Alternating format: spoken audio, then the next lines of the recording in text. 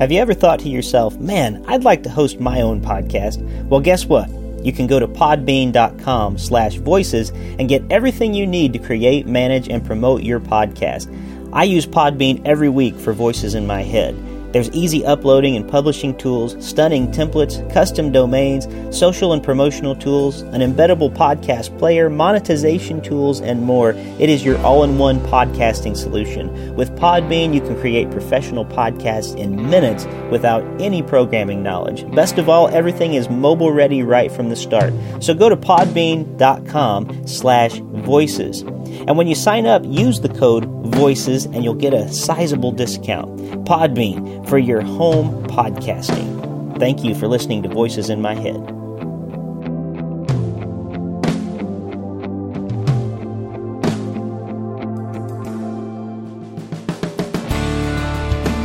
Welcome to Voices in My Head, the official podcast of me, Rick Lee James. I'm a recording artist, a singer, songwriter, an author, a worship leader, and an ordained minister in the Church of the Nazarene. The Voices in My Head podcast is your source for discussions on music, literature, movies, pop culture, theology, and more. Now sit back, relax, and listen to the latest episode of the Voices in My Head podcast. And don't forget to let the voices in your head be heard by following me on Twitter at Rick Lee James and sharing your thoughts about today's show. Well, welcome back to Voices in My Head. I am so glad to have you here with me today. We are ready for another week, I hope, of the history of Christian worship. Can't believe that we are already going to be getting into part 7 today. And wow, have I been busy. Even right now, my time, it's 10:39 at night, and I'm getting ready to record this podcast, something that I can put out the next day. It's been a busy time. I've been doing a lot of traveling, spending a lot of time in Indiana, and it turns out that I'll be spending some more time traveling in Indiana fairly soon, doing some different things, everything from concerts to seminars and speaking at churches and different events. So it's been a good time, a very rich time, but I'm also doing my responsibilities as the music pastor at First Church of the Nazarene, or as we call it, Home Road Nazarene, because we're on Home Road in Springfield, Ohio. And it's just been a real busy time, so getting ready to send my son to kindergarten, very first time being in the big public schools, so pray for us. Lots of stuff going on in the James household right now. My wife's getting ready to go back to school. I'm getting ready to put out a new album, which I've been talking about for months, but little things are coming together more and more every week. But for now, let's just sit back and settle in and enjoy the time that we have together. And I'm going to talk to you a bit about the English Reformation in this session 7 of A History of Christian Worship. I hope you're enjoying this. I'm really glad that you can be here on this journey with me, and I hope that you're finding some things enlightening. It was a lot of research and study and time of getting all this ready, but here we go. Before I start, I'm going to have a quick sip of mint tea, one of my favorite teas in the evening. Just one moment. Makes for terrible radio, but man, that's good. All right, well, let's dive right into it today. While the Reformation was taking place in Europe, the church in England was becoming the Church of England. While Henry VIII wanted everyone to believe that he had broken with the church over theology, in reality, the break was political in nature. The theology and the doctrine of the English church changed very little, but the governance of the church changed from the Pope to the English. In fact, until Henry died in 1547, this new English version of the Catholic Church changed very little. As liberal as Henry VIII was in his sexual improprieties, when it came to matters of doctrine and theology, he was very conservative and made few changes to the church. Edward VI came to power when Henry died, and Englishmen who were longing for a Reformation saw their chance to create a Reformed church in England. Thomas Cranmer, the Archbishop of Canterbury, and Nicholas Ridley, London's future bishop, led a middle-of-the-road kind of Reformation. Like Calvin, Cranmer and Ridley were opposed to the doctrines of Mass as sacrifice and the doctrine of transubstantiation. Unlike Calvin, however, they were not at all opposed to the idea that the real presence of Christ was present in the Eucharist as a sacrifice of praise and thanksgiving. Cranmer and Ridley also strayed from Calvin in that they believed in the validity of the priesthood and that the church should be governed by bishops. They were no fans of medieval ceremony, but did not wish to do away with ceremony altogether. They were not as conservative as Henry in that they had no love for medieval practices, but they were also unlike the extreme Protestants who were doctrinally Calvinist but liturgically Zwinglian. You'll remember last week's episode if you're wondering about those terms. However, though the extreme Protestants were a minority, they were quite dedicated, and over a matter of time they would gain control of the government and change English worship in a significant way. A perfect liturgical storm was brewing in 1547 when Scripture began to be read in English during High Mass. Also at this time, Parliament decreed that both bread and wine ought to be received by communicants at the Mass. This created problems for the church because the cup had been withheld from lay people in the church since the 1200s. This dilemma led Archbishop Cranmer to present a reformed order of communion in English. This new order included instructions regarding the proper preparation for receiving Holy Communion, an invitation, confession, absolution, comfortable words, which are scripture passages that emphasized forgiveness of sins, and Cranmer's prayer of humble access. And that prayer went like this: "We do not presume to come to this thy table, O merciful Lord, trusting in our own righteousness, but in thy manifold and great mercies. We are not worthy so much as to gather up the crumbs under thy table. But thou art the same Lord, whose property is always to have mercy. Grant us, therefore, gracious Lord, so to eat the flesh of thy dear Son, Jesus Christ, and to drink his blood, that our sinful bodies may be made clean by his body, and our souls washed through his most precious blood, and that we may evermore dwell in him as he in us." Amen. Communion, both bread and wine, followed by a blessing, took place after the prayer. The rest of the worship service followed the ending of the Latin Mass with little or no variation at all. This service and Gutenberg's invention of the printing press prepared the way for the writing of a full book of services and prayers called the Book of Common Prayer, something that I still use quite often. This book has undergone many revisions over the years, but has remained an important part of Anglican worship because of the way it condenses numerous cumbersome worship books, which only priests had been using, and placed them into the hands of worshipers. There was the 1549 prayer book. In 1549, the use of the first Book of Common Prayer became a requirement for English churches.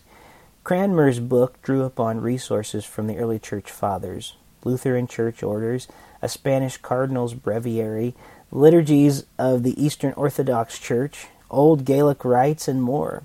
The guiding principles for Cranmer in his selection of material for the book were as follows. 1. It needed to be grounded in Holy Scripture. 2.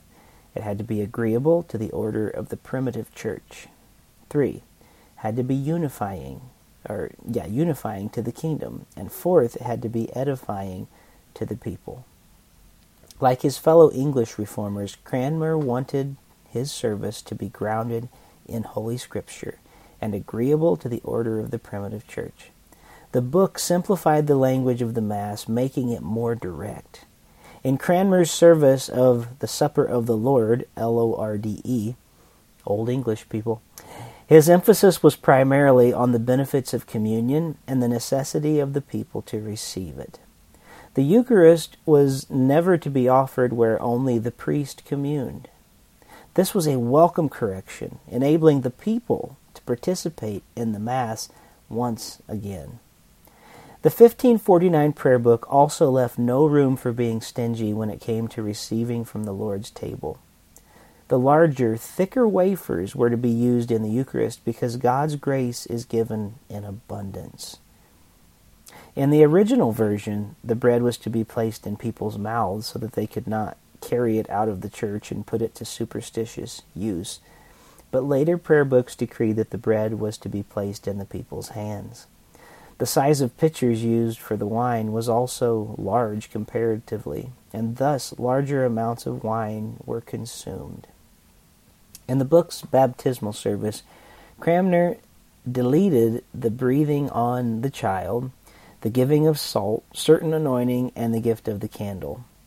He kept the making of the sign of the cross on the forehead and the vesting of the newly baptized person in a white gown.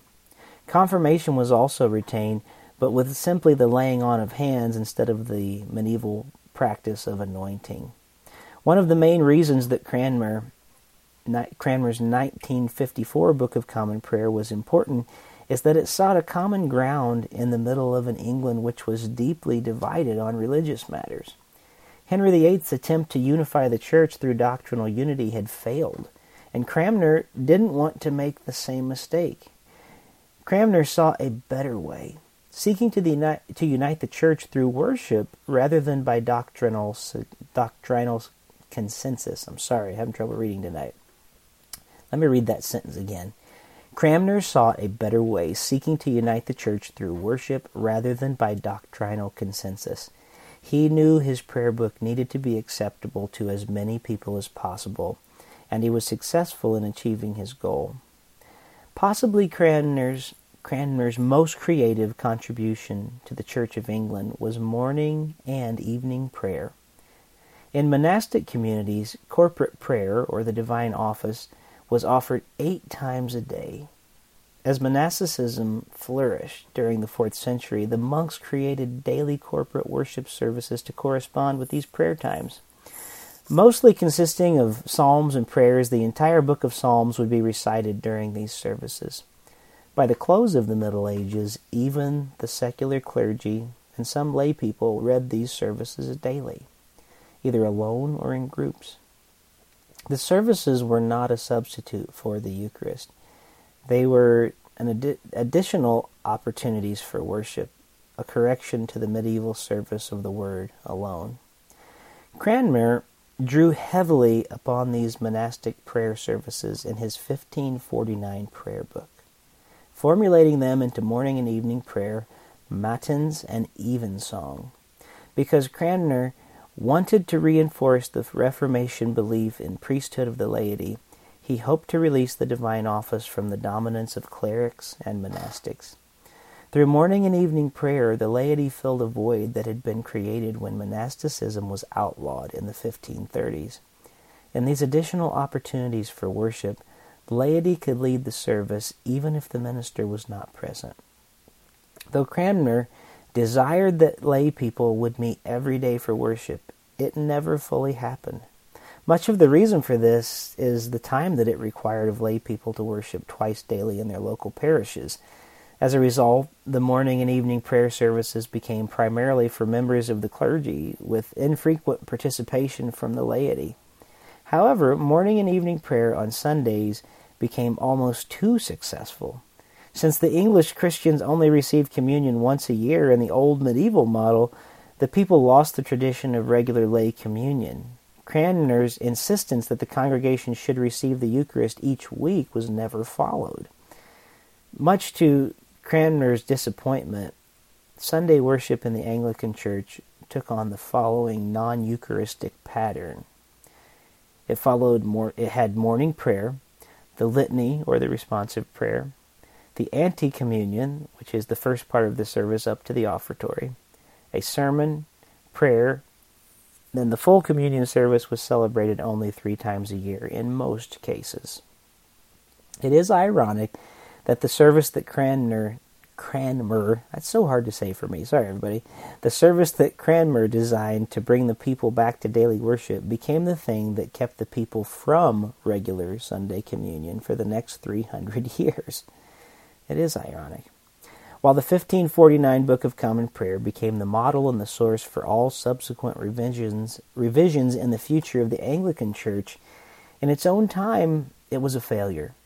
For those who were Reformation-minded, the book was unacceptable because it didn't delete all suggestion of sacrifice and Eucharistic presence, and it allowed the retention of vestments and some ceremony. Extremists of the Protestant movement, if they used the book at all, modified it to fit their own leanings. Conservatives resisted the book for the exact opposite reason. As the political winds began to shift decidedly in favor of the Protestants in England, a new prayer book was demanded. In 1552, after much hesitation, when the bishops approached Cranmer to produce a new and more Protestant book,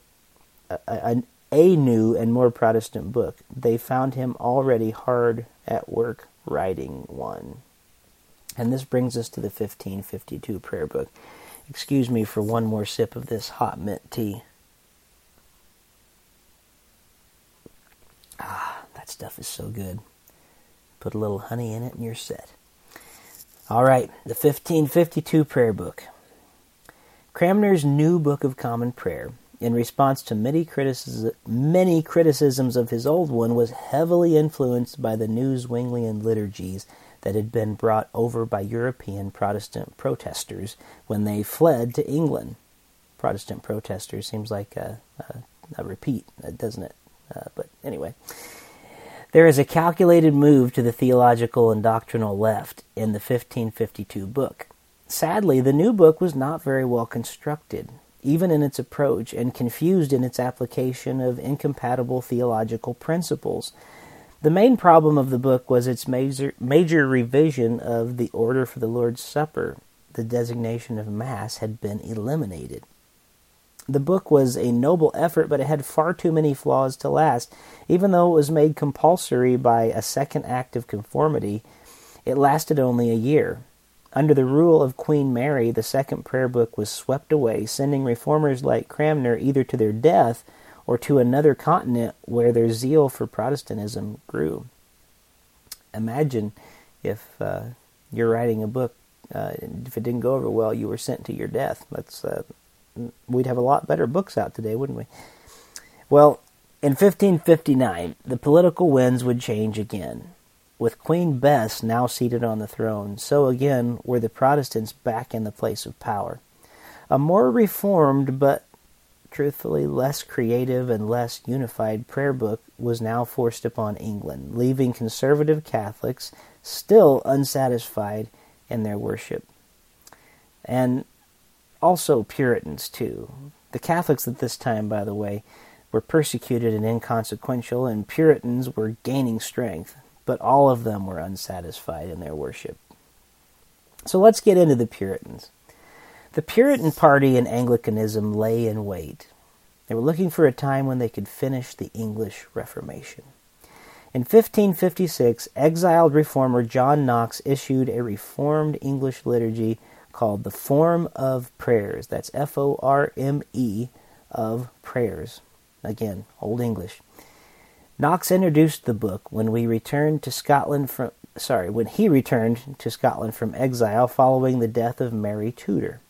Under the leadership of Knox, the Kirk of Scotland was formed, a marrying of Presbyterian church governance, Calvinist doctrine, and Puritan worship. The Puritan party, also influenced by Knox, gained strength in the Church of England, seeking to purify English worship of all non-biblical buildup.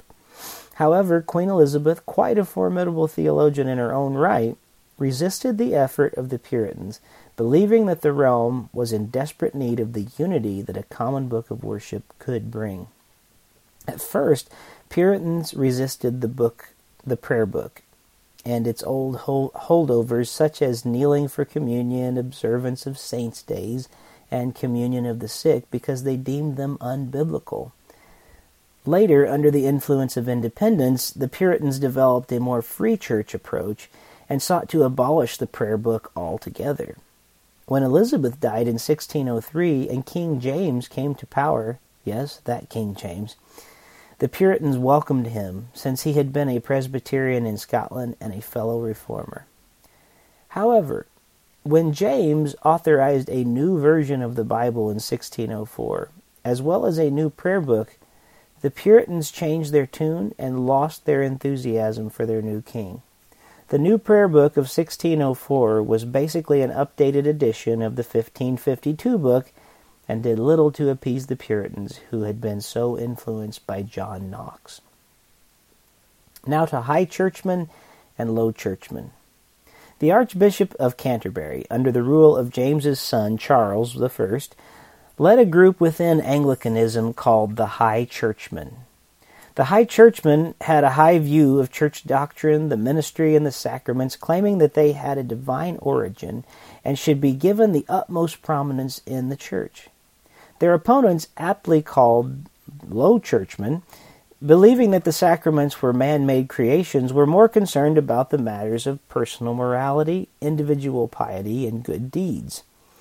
The High Churchmen, also known as Laudians, remained theologically within the Reformed tradition, mainly being concerned with the revision of worship practices and patterns rather than changing the prayer book. Laudians advocated for more ceremony and reverence for Holy Communion. In many places they were successful in instituting monthly celebrations of communion.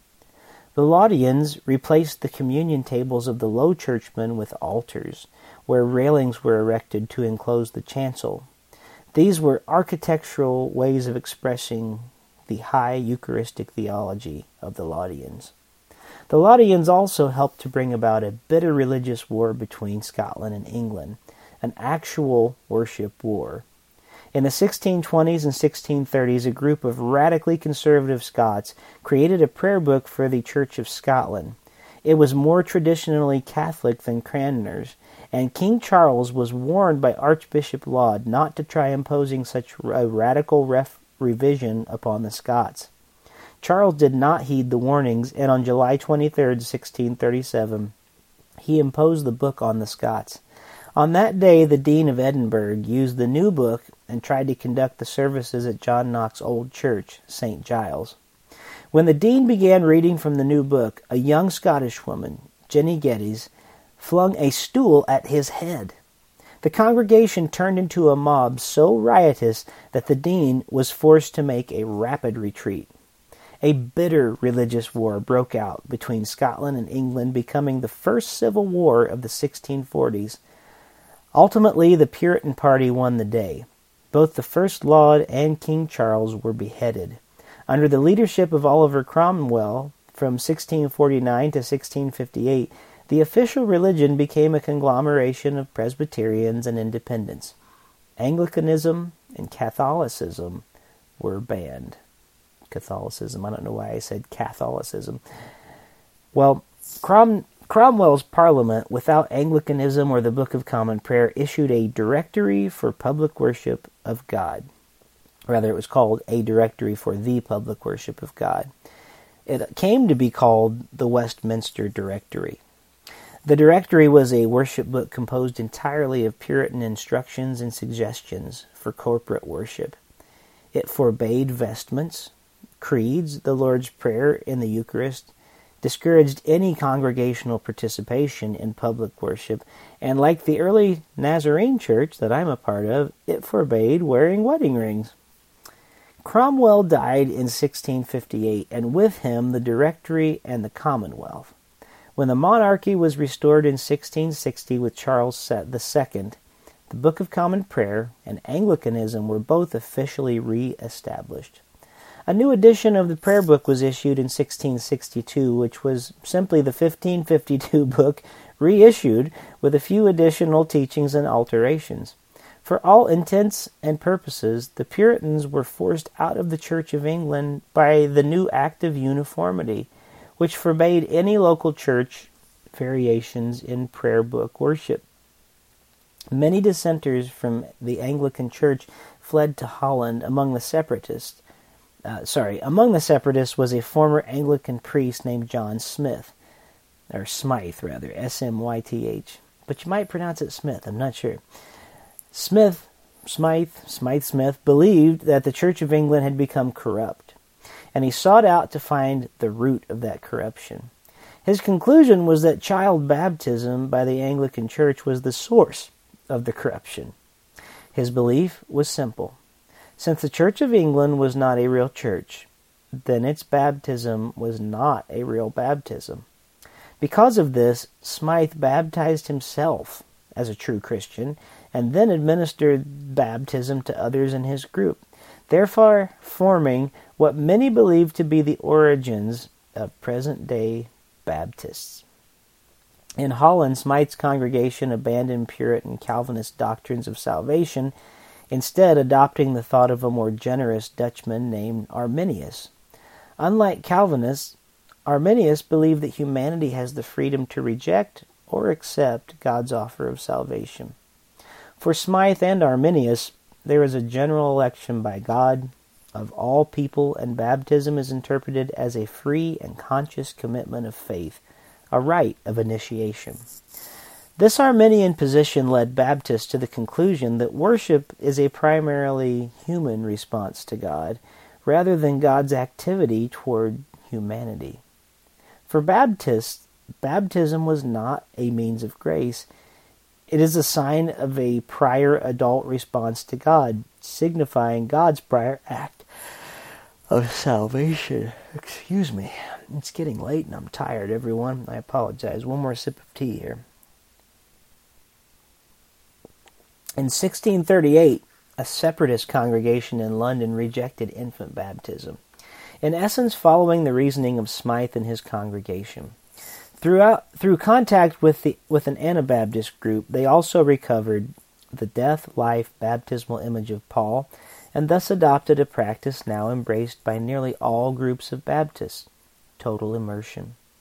Many Baptists did observe the Lord's Supper at least monthly, but non-members were dismissed before communion. Communion elements were passed to the pews by ministers or deacons of the congregation. These diverse groups of Baptists fled to America, where they enjoyed religious freedom and have had a major impact upon religious life. One of the most radical groups to emerge from this period was the Quakers, also known as the Society of Friends. All outward ordinances and sacraments, even words themselves, were eliminated from their worship in favor of silent waiting upon God. They did this in order to be fully open to the leadings of the Spirit. Quakers felt that the sermons and prayers of the Puritans were still human inventions, and that the Spirit and its inspiration should be the central facts of public worship, even more than Scripture itself. The leader of the Quakers, George Fox, suffered persecution from both the Puritans and the Anglicans. There was a lot of persecution that the church did to itself. Well, let's get to the conclusion of tonight, and we'll start wrapping up this show. The 1662 prayer book continued as the Anglican book of worship until the reforms of the 1900s. The 1662 prayer book stressed the Eucharist above preaching and corporate, scripturally grounded prayer above everything. In practice, however, Anglicans failed to restore the Eucharist to a central place in worship, nor did it truly learn to involve people in the common worship. For the next 2 centuries, English worship consisted of long, dull, moralistic preaching and dry, overly wordy, pedestrian, colorless, non-sacramental liturgy. Puritanism was in many ways an attempt to enliven the dullness of established worship, hoping to add the warm feelings, fellowship, and vivid preaching that Anglicanism lacked. The Puritans' concerns were now transported to the New World by Baptists and Congregationalists who took root and shaped the worship of American Protestantism in influential ways. Unfortunately, many English people, dismayed by century-long reforms and counter-reforms, adopted neither Anglicanism nor Puritanism. Many of the people simply withdrew from Sunday worship at the end of the 18th century. This is a chilling lesson in the ineffectiveness of reform by political force. Well, that's a lot to think about tonight. I've been talking for nearly a half hour, and I think that's enough for us to think about.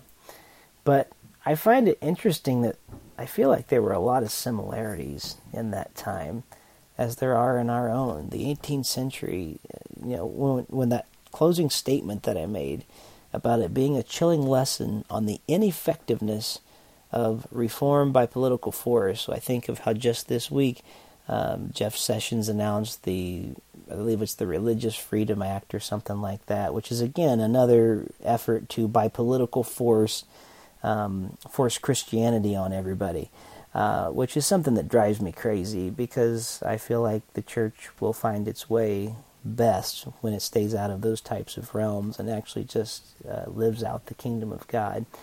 And it's just interesting. I don't want to make too much about it tonight, but it's always a bad thing when the church decides that political force has more power than the Holy Spirit. And we seem to be in a place like that today, unfortunately, in many of our realms. So it's a lesson we can learn from history. It's a lesson we can learn from this time of the English Reformation. Maybe some things we can steer clear from in the coming days. Boy, I learned something tonight. When you're reading it out loud, Thomas Cranmer is a really hard word to say again and again. It's that MN combination. So I hope you stuck with me to the end. I'm proud of you being able to be here with me each week. I want to let you know I've been recording some really great conversations with some wonderful guests over the few weeks while I've been doing this. We're already up to session 7. I'm going to go ahead and make it to session 10 before I start sharing those interviews, because I don't want to break them up. So next week will be session 8, then we'll have 9, then we'll have 10, and then we'll get to our interviews with people like John Tibbs and David Dalton and some just really brilliant people. That's it for tonight, though. Hope you guys have a great week. Thank you so much for listening to Voices in My Head, and I'll see you next time. Thank you for joining me here this week on Voices in My Head. I hope you'll visit me on my website at rickleejames.com, follow me on Twitter at rickleejames, like my artist page at facebook.com/rickleejames, and keep up to date on what I'm writing on my author page on Amazon. There's also the Voices in My Head Facebook community found at facebook.com/voicespodcast. And if you want to follow my alter ego on Twitter, follow my popular Mr. Rogers quote account found at Mr. Rogers Say. Also, make sure to follow my appearance schedule on my website, and if you would like to have me come to your town to do a concert, a speaking engagement, or a book event, you can book me through my website at rickleejames.com/booking. And it would mean the world to me if you would write a review of this podcast on iTunes. The more positive reviews we receive, the more visible this podcast is on the internet. And now, the benediction. May the God of peace, who raised Christ from the dead, strengthen you in your inner being for every good work, and may the blessing of God Almighty, Father, Son, and Holy Spirit rest upon you and dwell within you this day and forevermore. Amen.